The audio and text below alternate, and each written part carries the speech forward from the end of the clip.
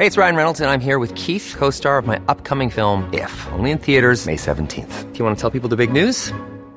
All right, I'll do it. Sign up now and you'll get unlimited for $15 a month and 6 months of Paramount Plus Essential Plan on us. MintMobile.com/switch. Upfront payment of $45 equivalent to $15 per month. Unlimited over 40 gigabytes per month. Face lower speeds. Videos at 480p. Active Mint customers by 531.24 get 6 months of Paramount Plus Essential Plan. Auto renews after 6 months. Offer ends May 31st, 2024. Separate Paramount Plus registration required. Terms and conditions apply if rated PG. This is Paige, the co-host of Giggly Squad, and I want to tell you about a company that I've been loving, Olive & June. Olive & June gives you everything that you need for a salon-quality manicure in one box. And if you break it down, it really comes out to $2 a manicure, which is absolutely insane. It's also so easy to get salon-worthy nails at home with Olive & June. The difference between how your nails used to look when you did them yourself and now with the Mani system is a complete game changer. The best thing about Olive & June, too, is it's a quick dry. Dries in about 1 minute, lasts for 5 days, and full coverage in up to 1 to 2 coats. Visit oliveandjune.com/perfectmani20 for 20% off your first system. That's oliveandjune.com/perfectmani20 for 20% off your first system. I'm Sandra, and I'm just the professional your small business was looking for. But you didn't hire me because you didn't use LinkedIn Jobs. LinkedIn has professionals you can't find anywhere else, including those who aren't actively looking for a new job, but might be open to the perfect role, like me. In a given month, over 70% of LinkedIn users don't visit other leading job sites. So if you're not looking on LinkedIn, you'll miss out on great candidates like Sandra. Start hiring professionals like a professional. Post your free job on linkedin.com/people today.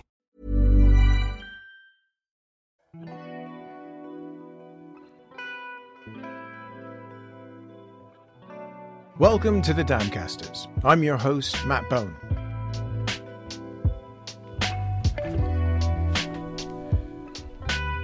Welcome to part 2 of our conversation with aerospace engineer Joe Welding. And apologies for my voice in the intro. I'm not well, but we're going to get through this. Bear with me, please, people. So as this episode drops on the day after the final ever Boeing 747 rolled off the assembly lines at the Everett plant, the final leg of the operation of one of the most iconic aircraft in history has begun. The airliners of Boeing, McDonnell Douglas and Airbus have become so familiar to us, they're almost mundane. But with those changes in power source that we discussed last week, will come a change in shape. So what is the shape of the future? So Joe and I get into that this week. But first, there is one important power source we didn't cover last week that we get into first. And that is the dream of the arch-hawk Curtis LeMay, the nuclear option, the aircraft that never has to land. I like that you threw nuclear into this list, because we all have those memories of those nuclear-powered bombers from the 50s that they... Curtis LeMay's dream of having a bomber that never had to land. I also like, ladies and gentlemen, the first bullet point on this says, don't really want to waste time on this. I really do, because I think we could have a lot of fun here.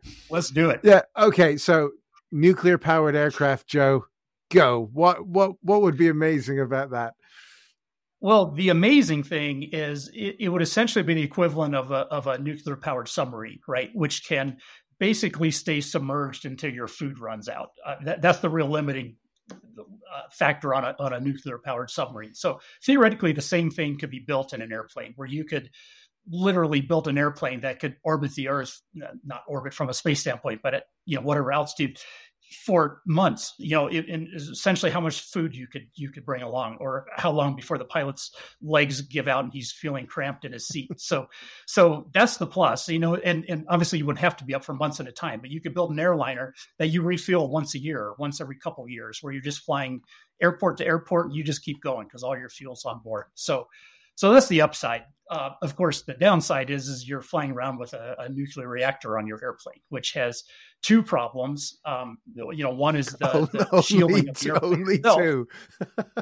Only two. Yeah.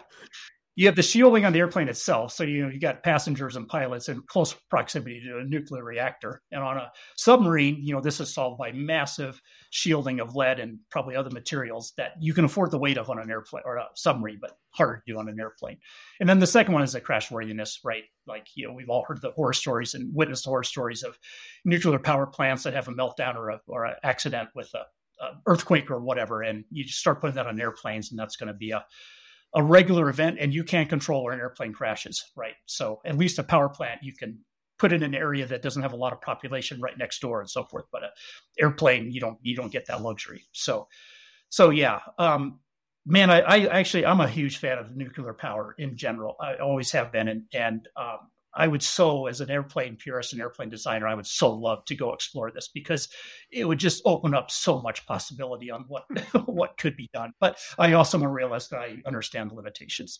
The one thing I will say about nuclear is, and this is a personal opinion, not everybody's going to agree with me on this, I think it is the best answer for solving the secondary problem of any alternate energy source in airplanes is, where does that energy ultimately come from? So whether it's charging batteries or generating hydrogen or generating sustainable aviation fuels, all three of those are energy intensive sources of a problem to be solved. And that base energy has to come from somewhere. And it's very convenient to say, oh, let's use renewables. Well, again, renewables right now on the planet are, I don't remember, something 10 or 15% of all of our power.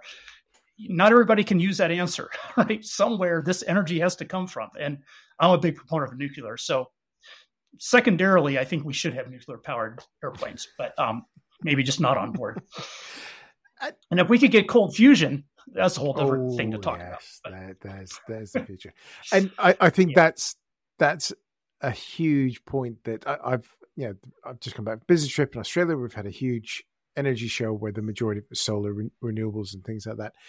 There's an exciting shift and a lot of time, effort, money being put into making that sort of transition of using renewable fuels for things like this, cars, transportation, and a lot, but minimizing that generation factor, which, you're sort of robbing Peter to pay Paul at the moment, but it's minimizing that initial cost to the matter. And and I kind of agree with you really. I think nuclear done properly is the best option we have at the moment. Right. It's, again, just expensive to get going, and today who wants to spend money? But what about a combination of these things? What if we start saying, all right, well, we may not be able to go whole hog in one direction, but what about, say, good old jet fuel and a jet engine to get us up, something else to keep us there? Because that's, you don't need as much power once you're at altitude, all of that sort of thing. So how would a hybrid of various versions of these technologies play into it? Or is that not viable in itself? No, it's absolutely viable. And in all likelihood, whatever you first see start to become mainstream on any of these topics probably will be some version of a hybrid. So it's taking some pros and some cons, unfortunately, but from all of these and kind of mixing them together. So I guess we haven't really talked about this, but the first thing to talk about is okay, all this sounds plausible. Why hasn't any of these ideas really taken off yet? And it really comes down to range, and it's all a function of this weight problem, and somewhat volume as well if you're on hydrogen, but it's mostly a weight problem. So any airplane, like you can make a electric airplane or a hydrogen powered airplane. They have been, there's been a lot of demonstrators over the last couple of years. There's even at least one I know of. I think there's just one, but the Pipistrel is a little 2-seat trainer, all electric, battery powered, that actually is certified. You can go buy it today, and you can go buy it, you can go fly it. Like, this is a thing. This does exist today in small numbers. But that airplane, as much as I love it, it has a flight time of 50 minutes, and you can fly 150 kilometers in it or something like that. And that's it. And so that's the real problem with any of these technologies. If you try to build them purely as that mode of energy right now, if the airplane looks something like a conventional airplane, it looks like a modern airliner or whatever, you're probably going to be limited to something like 300 or 400 kilometers range, which is not much. That said, there is a market for those type airplanes, especially training aircraft and even regional small transport, hub and spoke kind of type airplanes. There's a lot of airline flights you can go get on today that are less than 300 or 400 kilometers. So that's doable. If you change the airplane a little, make the airplane a little more efficient, you can get more, probably 500, 700, maybe 1,000 kilometers is probably doable with everything we just talked about in today's technology, or maybe call it within a year or two as a few things resolve, but with a different looking airplane. So you're talking about a higher wingspan, higher efficiency, probably a lower base weight that you're going to trade off some durability for, maybe maintainability, something like that. But that's probably doable. Still a far cry from a modern airliner that'll fly, 10,000 kilometers or something like that. But still a product that fits a niche. And I think that's what a lot of companies are going for right now is how do we start this on a path that's more sustainable? Well, let's get a foothold somewhere, and then let's expand from there. And so that brings us back to hybrids. So hybrids can basically start with that starting point of something, low hundreds of kilometers of range to maybe mid, 500, sub 1,000. And let's make it even a little bit better. And so with hybrid, there's a couple ways of doing it. So one of the problems with all airplanes, but this is very much true of these new energy airplanes, is you have to have reserves on an airplane. So it's not just I get to be able to fly across the Atlantic. I get to be able to fly across the Atlantic. And then if I had higher headwinds, I need to make sure I have extra fuel on board to make sure that I make it across the Atlantic. And then there's also, what if I make it across the Atlantic and all of a sudden there's a thunderstorm over Heathrow and I need to divert to somewhere else, right? Like 100 miles away or 100 kilometers away. So you also have that extra fuel for that as well. And the way those are written, the alternate is usually written in a distance. The reserves is usually written in a time. And if you have an airplane that only flies for 45 minutes, the reserve might be 45 minutes. So the penalty you have to carry a reserve is massive. Whereas if you have an airplane that flies for 10 hours, 45 minutes is like, who cares, right? Like, yeah, we'll put that extra fuel on. But if you're flying for 45 minutes initially, that's like, okay, I got to carry double my fuel now. So one of the things a lot of people are talking about is a backup energy source that's not normally used. So you can still claim your airplane is carbon-free or green or whatever, but it's got like a fossil fuel generator on board of some sort, like an APU, that then basically powers in that emergency mode. In that case, you're polluting, but that's going to be like 1 out of 100 flights you ever fire that thing up and actually use it. So that's a version of hybrid. That's kind of the best possible version if you're trying to go for real sustainability, because you virtually never use it. Another version is what you were just talking about. There's different energy needs to different phases of flight. Takeoff and climb for most airplanes is the critical one. And then once you get up to cruising, you throttle back and you're burning a lot less fuel. So maybe you have a hybrid system that is using fossil fuels potentially to create that energy for that very short phase of flight, takeoff and climb. And then you shut that source down and then sustain the rest of the flight on your battery power, your fuel cell or hydrogen or whatever. Another version is you have an airplane that maybe has 1,000, 2,000 kilometers of range.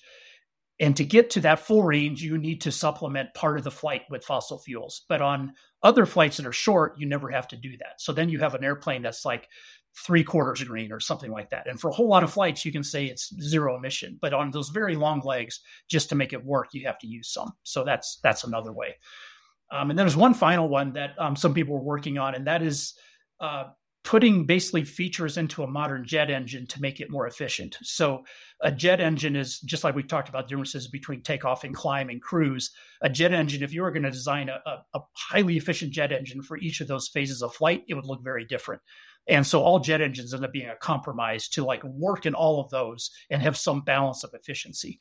So theoretically, if you put some extra energy into the engine, like with an electric motor, you could supplement that engine at the phase of flight that you really need a lot of thrust, but then it's really optimized with that motor turned off for your cruise condition or wherever you need more efficiency. So that's another way of doing this that brings the overall efficiency of the airplane down, but it still is relying on fossil fuels as its primary driver. So all of these move in the right direction, but they're not really able to totally solve the problem. But because they make a more practical airplane, I do believe whatever hits market first in a mainstream way will probably have some version of hybrid built into it for reserves, if nothing else. So it's that incremental journey while the harder problems are figured out. We can use what we know and what we can get our hands on at the moment to start trying to keep that 5% at a reasonable level when it comes to emissions. I think that your idea there of having a backup, your diversion engine essentially being run on fossils is a really interesting idea, because from the good old days of flight planning, when the weather is bad, especially here in the south of England, as soon as you've got fog, your diversion goes from Heathrow to Gatwick to Heathrow to Manchester, and that can throw out lots of ladies and gentlemen, when your bags don't make it on a flight, it's usually a guy like me who's gone, we'll leave them behind so we can get in case we have to divert. And I think that's really interesting, that if you do your flight planning on your, say, your electric engines, but then you can have the safety of being able to do that little bit of a longer divert on carbon. And of course, then that makes the trading aspect of that carbon credit a little bit more flexible. Right. Yeah. The other thing I really like about the hybrid idea is it has the best chance of actually just getting something into the market. So, a lot of people like to think about this in very kind of almost extreme terms of, if we're going to do this, let's go, fully carbon free, which is a great goal to have. However, if that limits what you can do and actually is the barrier to entry, then why not go for half of that and just get something moving, right? And because the other part of all of this, everything we talked about, whether it's batteries or hydrogen tanks or fuel cells, none of that's been, I shouldn't say none, but in the way it's being proposed, hasn't really been certified before, by the regulators. So like, what are the safety implications? What are the maintenance requirements? What are the crashworthiness requirements? All of that kind of stuff. And all of this needs to be figured out. And it will be. None of that's going to prevent this from happening. But the sooner we can start as an industry moving in that direction and getting those answers solved, the better. That way, as all of this evolves, as batteries get better or whatever technology it is, fuel cells, hydrogen tanks, whatever, all of that stuff is already in work. And so all this, better technology can just kind of dovetail in, and just all of these airplanes just keep getting better with time. And if hybrid is the way that door first gets cracked open, in my opinion, that's like, so be it. Let's go down that path and start making this happen. So we spent most of this conversation talking about something that nobody really ever sees, which is the fuel source. But the other big change of this is aircraft that we know now are based around the aerodynamics, the way they look, the shapes that we're used to is basically because of the way they're powered. When we start moving into these alternate, I don't want to say alternate power sources, but for argument's sake, let's call it that. What effect is that going to have on the airframe itself? Because just from my watching of the world, there's some funky looking designs coming out with these sorts of things. So what's that noticeable thing? Everybody can draw an airplane now, but can they draw what an airplane potentially is going to be with a different power source and a different fuel source? Yeah, and I don't think there's a standard answer on this. And obviously, if you look at, I think there's something like 20 or more companies right now working on some sort of alternately powered airplane, kind of in the bigger space, personal aircraft or bigger commuter or whatever. And they all look different, right? Some of them are literally taking an existing airplane and retrofitting a fuel cell and some electric motors into it, but they're literally just taking an airplane that's already built and certified and adapting it. And some people are doing it from a demonstrator standpoint. Some companies are actually proposing to do that as a certifiable product you could go buy a ticket on. And in some ways, I'm like, man, more power to them. If they can do that quickly and cut the whole airplane development cycle and get something moving here, I'd love it. Harbour Air's E-Beaver out in Vancouver. Perfect example. Yep. And then another one is Wright Electric Airplane Company, I think what they call themselves, is taking BAE 146s, which is an older 4-engine jet from the, 80s, I guess. The old Whisper jet. Yeah, exactly. And retrofitting that, or proposing to retrofit that with an electric power system. Great idea. The problem is that airplane obviously was designed as a jet, right, with fossil fuels. So just putting, and I think if I remember right, they're going the hydrogen fuel cell route, I think.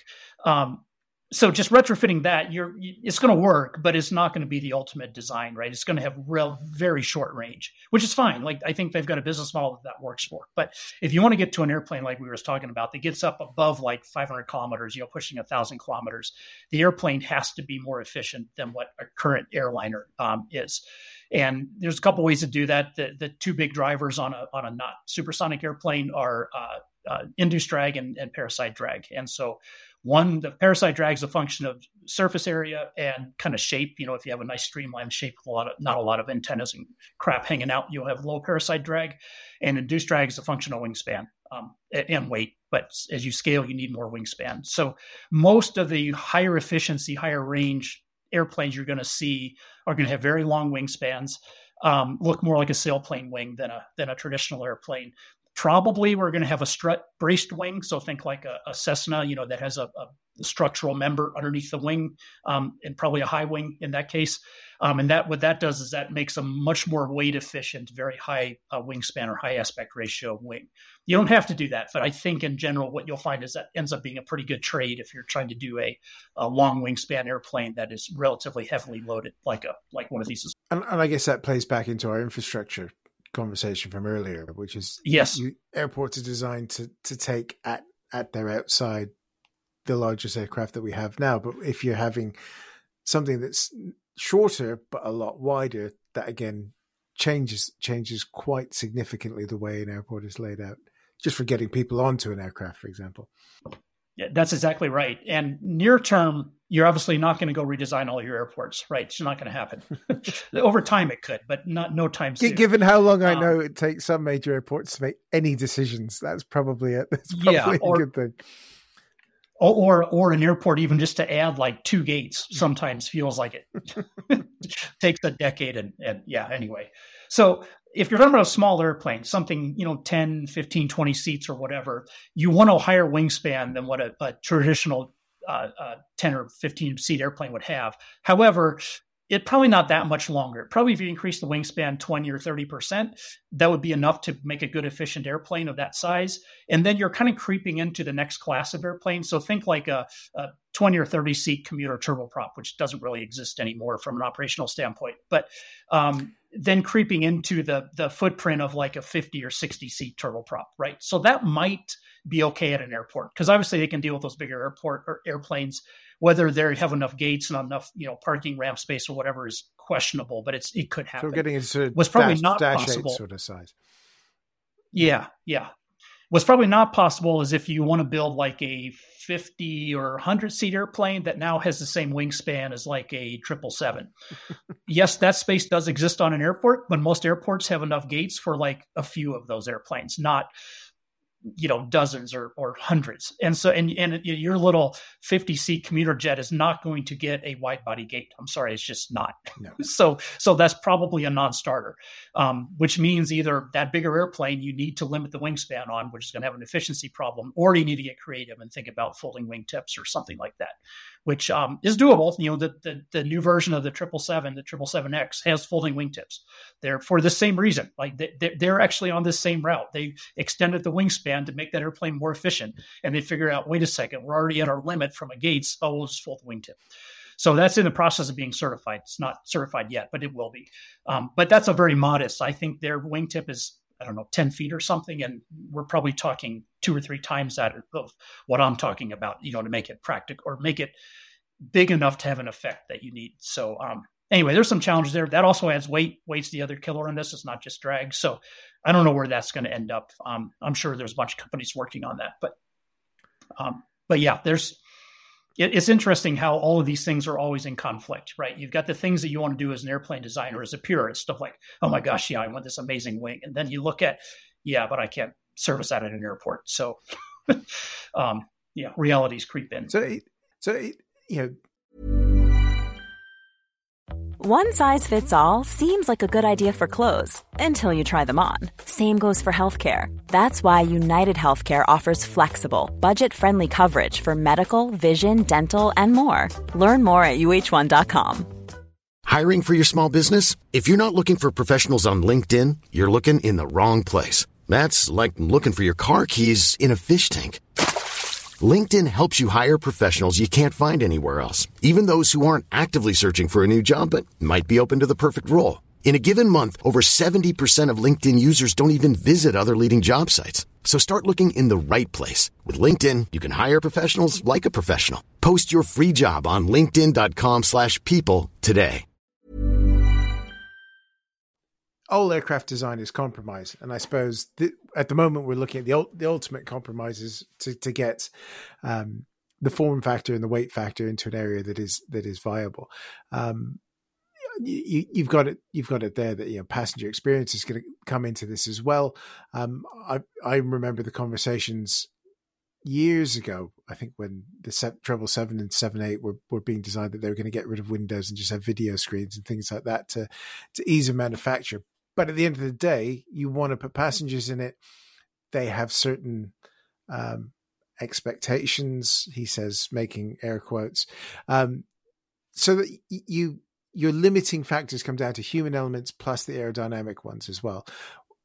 How does that start sort of playing into what these aircraft are going to have to be? Because could you sell it as this is a highly efficient green aircraft, but you're going to have to sort of sit in something without windows, for example? Yeah, it's a great question. And I certainly don't have an answer on this. I don't think anybody does. I think it's going to take a lot of market research and probably some companies trying some little things and seeing how the market responds, right? Like if you ask any passenger, just do a survey, would you be okay without windows on an airplane? Most of them are going to say no, right? but a question like that is not well posed either, because it's like in change for what? Right? Like if you just ask that, it's like, well, no, I want a window. But if you say, but it enables the airplane being completely carbon free, some people would actually highly value that and say, like, yes, of course. Other people wouldn't, right? And people who like aisle seats, they don't care. They're a strange bunch. Yeah, exactly. And some people actually today with no trade-off are like, well, I don't care. I sit in an aisle seat. I never look out the window. Who cares? I'm not in that camp, but that's part of the joy of flying is looking out the window, right? Exactly. But anyway, personal preference. So I mean, Windows is just one example. Another example is personal space. Like how big is the seat? Like I've seen at a interiors trade show a couple of years ago, I saw a proposed idea where you didn't even have a seat. You had this like thing you were leaning against and kind of squatting almost, and with a seatbelt. So it was safe and it was certifiable, but holy cow, did it look terrible. Ryanair every few years put something out saying, "Oh, we're going to do those standy uppy things," so just to gauge what the reaction's going to be, and it's a weird world. The one nice thing about the way these type airplanes are going to start is they're going to be short flights, just by the definition of it. And so I think probably passengers are willing to give up some things if you say, okay, you're only going to be on this airplane for 45 minutes or something like that. So that definitely aligns. If you're doing a long haul over the ocean, you probably have a lot more sensitivity to how nice the creature comforts on the airplane are. Same applies to drinks and food and stuff like that. Like catering on an airplane is not an insignificant amount of weight. Do you really, if you're on an airplane for 45 minutes, do you really need to be served a drink? You don't get that on a train or on a, express to the airport. If there's not a gin and tonic on board, Joe, I'm not getting on. Right. Yeah. So anyway, but to your original point, I think there's a lot of questions that need to be questioned on this. If we're going after efficiency in every way, where is the line, on what passengers will accept in trade-off for a more efficient and a more sustainable airplane? What would be some of the main sort of visual aspects that would be striking? Because I guess there's, for most passengers, there's something reassuring about seeing a familiar shape out at the end of the gate, because they're in their mind they think safe. But you in the notes you've sent over, you've got the aspect of tailless aircraft, things like that. What are we really thinking of major changes to just the aesthetic shape of an aircraft to go forward? Some companies certainly are, and I don't know. My money is not on seeing anything completely radical anytime soon, as far as actually getting certified and getting into the mainstream. I'm not opposed to any of those ideas. I'm actually a huge fan of flying wings. I think flying wings are amazing, but there's a lot of compromises with them, and especially on a transport category aircraft. It's the shape of the fuselage is one. It's you probably don't have windows in a flying wing. You can theoretically, depending on the shape and the layout, but it's hard. The weight and balance on a flying wing is really hard because you don't have a tail that can make up for a lot of CG range variability. So how you load the airplane full versus empty and with and without bags and so forth is challenging on a flying wing. Not impossible to solve, but it's hard. And so and that's just one example, right? So like you get rid of the tail on an airplane, tail is probably 10% to both tails, vertical and horizontal, probably 10% of the weight of the airplane, probably 10% of the drag. That's a pretty big numbers. Just say, well, get rid of it, both on weight and drag. Like that's pretty appealing. And if you can say same with the fuselage, just blend it into the wing, like sounds awesome, but it comes with a lot of constraints. So I don't think we're going to see total flying wing certified airplane anytime soon, but it could be. And there's other ideas, like you do like the blended wing, like biplane kind of thing where you've got an upper wing and a lower wing and they kind of morph together at a wingtip. Like there's some theoretical advantages to stuff like that. There's some structural and weight and sometimes drag if there's high interference drag. And so like none of these answers are perfect, but there's a lot of people throwing out ideas on all that kind of stuff that has promise. But again, in my experience, the aviation industry hates change. The final answer hates change. The visionaries love change, right? And that's why you see all these ideas, some crazy, some not crazy.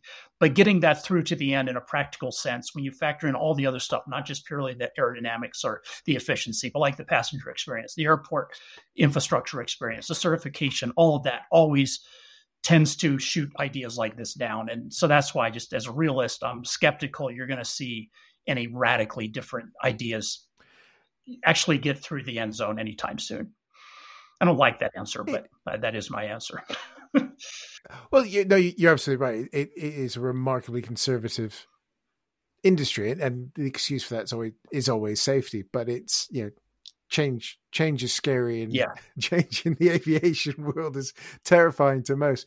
And I suppose maybe wanting to be optimistic here that this drive towards a greener future will allow some of the more weird and wacky designs to make their way through, if there's a tangible benefit towards reducing the footprint.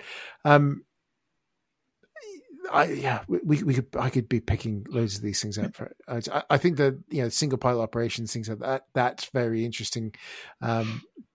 Cutting down on crew to alleviate weight, all of that sort of stuff is a fascinating thing. But let's I suppose the next bit we need to talk about really is, and I love that you put it in here because I was going to raise this, the Jetsons effect. Now, for those of us of a certain age, there was a cartoon series called The Jetsons, which is the space age family that I think was something stupid that was set like 10 years ago in the past. But they had cars that sort of flying cars that park next to things.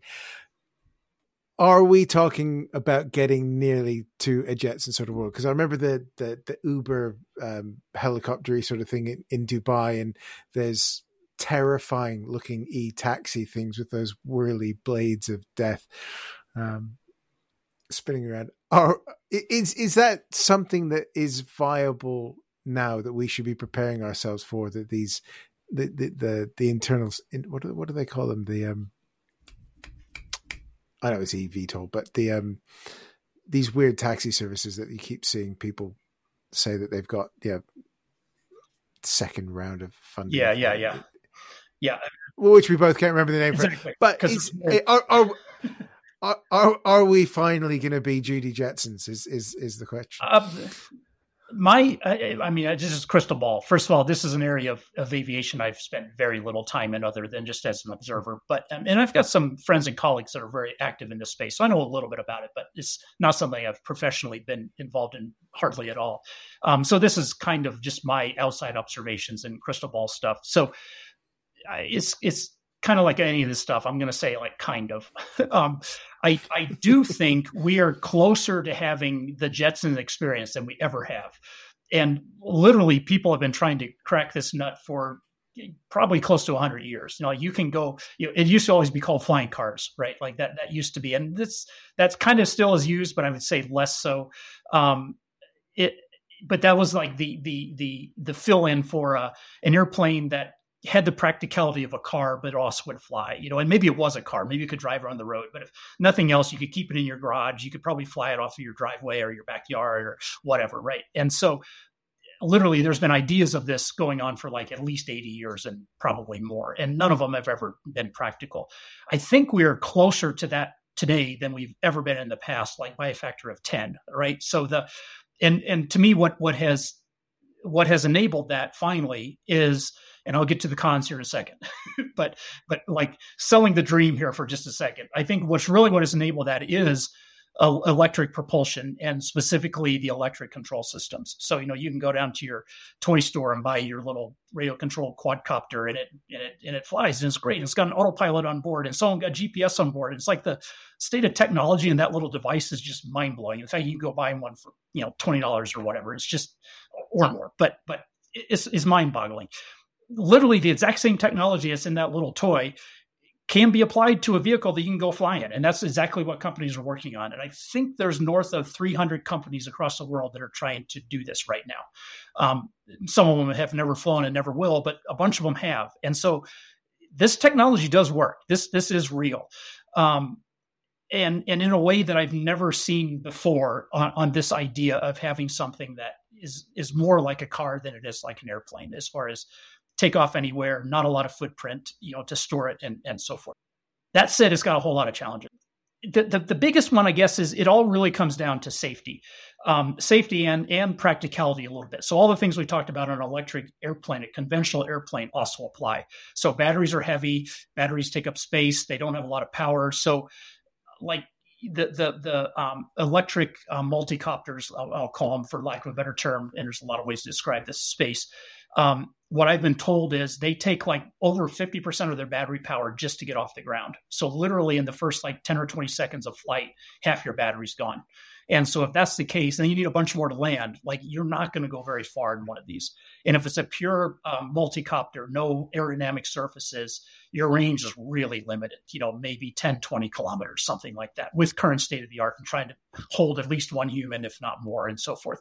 That said, there's a business model for that, right? Like how many city centers are 10 or 20 kilometers from the major airport? And like that would be just fine to go get to the airport or go get outside the city, to your country home or whatever. So I do think there's a market for that short range. I would say all of the companies that are working on one with even a little bit more range, call it 50 to 100 kilometers, have some sort of aerodynamic surfaces. So once they take off vertically, they're now in airplane mode. So they've got a wing that's producing lift, which is a way more efficient way to fly than with rotors. Those can get up into the 100 kilometer, maybe a little more range. So that's a more practical way of doing it. Problem with those is now they're harder to build. There's structure there. There's aerodynamic control surfaces. It weighs more. Like this just becomes more expensive. It takes up more space. You have wings. It's not this tiny little package. So with everything, like you said earlier, it's compromise. There's trade-offs. So, and then, so that's kind of the practical building and kind of size problems with these. They're not going to be cheap. The batteries, the motors, the control systems, whatever. Like going and thinking you can buy one of these for $10,000 or $20,000 or pounds or whatever, euros, whatever, is probably never going to happen, right? These are always going to be, at least in the near term, expensive vehicles. That's going to be more like a luxury sports car than it is something that an everyday person's ever going to be able to afford. Maybe we'll get there in time. I'm skeptical, but anyway. So I think it's always going to be a little bit like a helicopter is today. Yes, they exist. Yes, they're certified. Yes, you can go take a flight on one, but you probably can't afford to do that regularly unless you're high net worth or whatever. I think that's the near term. Maybe that'll change in time, and then so these are built. They do work. The one thing I don't know if this stat is correct or not, but there have been some accidents with these. I don't know how many have flown to date, but dozens at least, if not more. I don't think there's been a serious accident that's caused the fatality of any of these. And somebody could correct me if I'm wrong on that, but I've not been able to find evidence of that, which to me is pretty remarkable. And it's a sign that this industry is taking this product and this problem seriously. You look at any other development of anything in the history of aviation or automotive or space or anything, and people are always dying in the early stages of it. Anything that's high performance and pushing the boundaries. So the fact that this industry has a good safety record on this, if not perfect at this point, is remarkable. And I think that is actually a good testament to this technology is real and this actually does work. That said, flying some demo flights and some test flights in a very controlled environment, probably with a test pilot, is very different than a certified product that is out in the mainstream and has everyday pilots or even no pilots, perhaps, flying them. So there's a big gap there that still exists. I think that gap is solvable, but it's going to take a lot more effort. So, the regulatory bodies don't really know how to certify this. There's a lot of them and the companies working on that. They'll get through it, but that's a slow process. I think it's years away before this gets certified in the same way that airplanes do, where it's a very simple and a straightforward way to get through it in a known amount of time. And there's problems with the operational aspects and the physics of it as well. So like transitioning between hover and forward flight seems easy, and your little quadcopter you can buy at the toy store makes it look easy. The reality is at full scale, it's not easy.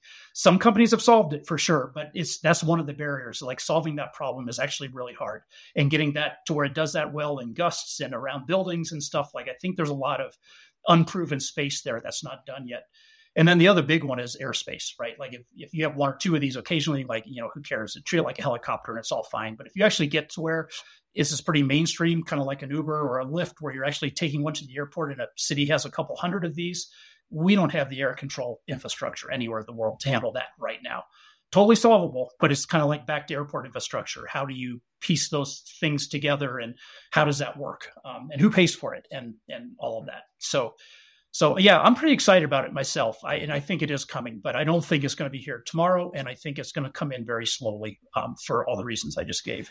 Yeah, I think that environmental aspect is going to be fascinating, because the environment of a built up area has a very different nature about it. You walk down the street with a bunch of high rises in it, you're walking into wind almost in every direction you're going to do.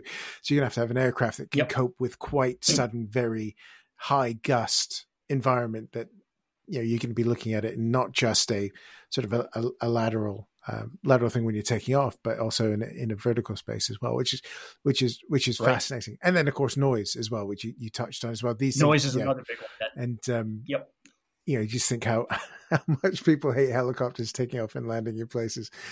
These things much higher pitch, much more sustained. I think it's really cool. I think that for someone who's been waiting for this their whole life, and we all want to be the Jetsons. I'm with you. I think it's exciting, but I think as well that safety aspect is as well, that it's a positive technological curve that they're on, that we're not seeing these things fall out of the sky every time they go on a test, and it's working towards something that could be could be really exciting.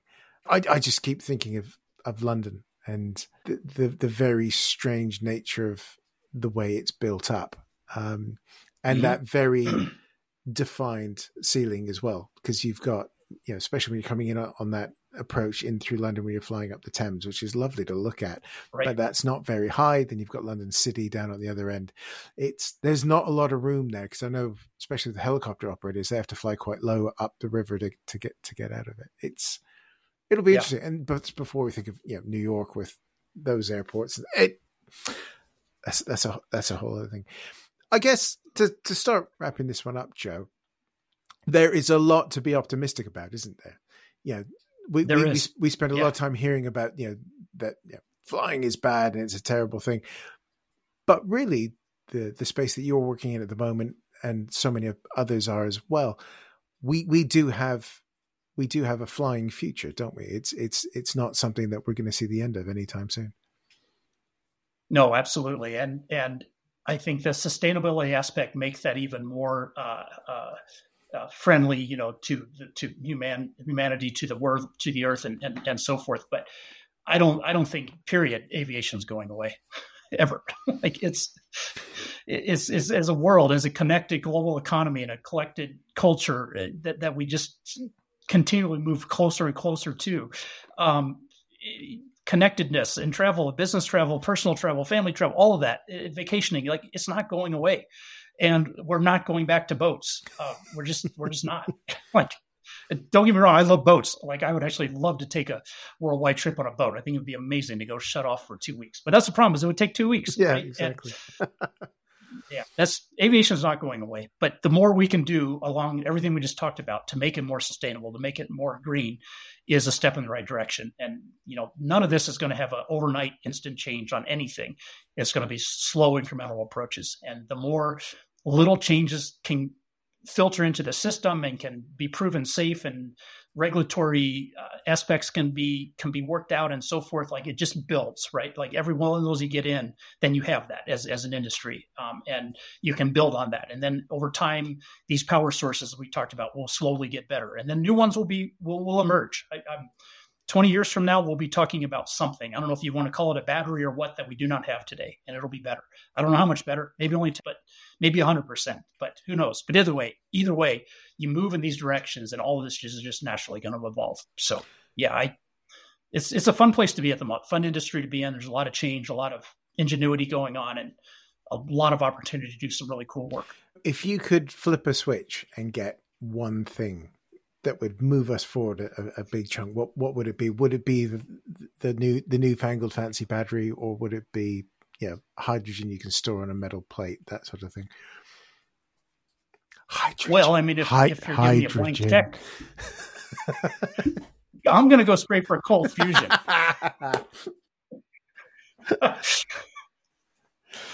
Actually, beyond that, which is the joke. It's 10 years away, and it always will be, right? Like, so near, so yet short so of that, far. Yeah, short of that, I actually don't care. It's anything that makes this better, right? It's a battery that's 10 times better than a battery today. It's a hydrogen fuel cell that is 10 times better, and some magical way to store hydrogen that's better. Or it's whether that's a tank or a chemical process that locks it up in something that's easy to get out and weighs nothing. And like say, as an airplane designer, I don't care. Like, give me something that is sustainable and doesn't have weight problems or volume problems, and I'd be happy. But yeah. So there, ladies and gentlemen, you've just heard an airplane designer say exactly the same thing as every airplane designer that's gone before him. Yeah. If you think carefully, or listen carefully, you can hear Da Vinci saying exactly the same thing as he was trying to figure it out. Joe, this has been absolutely fantastic. Thank you so much for spending the last little while looking into the future with us. Yeah, thank you. Big fan of your podcasts and looking forward to more. Thank you. I cannot thank Joe Welding enough for joining me on the Damcasters and looking into the not too distant future of aviation with us. I'm very positive for the future of flight, but change is needed, not just in the aircraft and their operation, but in how we view and consume flight itself. Perhaps the days of the cheapy flight down to the sun on a budget airline are more numbered than aircraft themselves. Or maybe the power question, once it's solved with hydrogen, as we all know it will be, it might not change that much for us. We don't know, but the journey there is going to be very exciting, and engineers like Joe are at the forefront of where that's going to take us. So please do follow Joe on Twitter. He shares some great insights, and once his current project is out in the open, I hope he'll return and give us all the details, or as many details as he's allowed to give us then. As always, thank you so much for listening. If you're able to leave the Damcasters a review on your podcast app of choice, that helps enormously, gets the pod out onto the algorithms, and it goes places. The old school ways of telling your friends works a treat too, and of course you get kudos for finding the show first. And if you want to get a little bit more involved, there's the Patreon page where membership starts at just £3 a month plus a bit of that. You'll get all the latest news, the episodes as soon as I've finished editing them ad-free, and extra posts and photos of my aviation-related travels. So, until the next time, thank you so much for listening, and as always, do take care of yourselves. The Damcasters is hosted and produced by Matt Bone, and it is a Boney Abroad's podcast production. To check out our other podcasts, head to boneyabroad.com.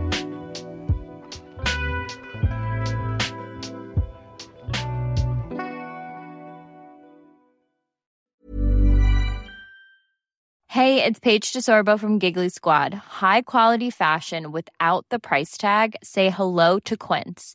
I'm snagging high-end essentials like cozy cashmere sweaters, sleek leather jackets, fine jewelry, and so much more. With Quince being 50 to 80% less than similar brands. And they partner with factories that prioritize safe, ethical, and responsible manufacturing. I love that. Luxury quality within reach. Go to quince.com/style to get free shipping and 365-day returns on your next order. Quince.com/style.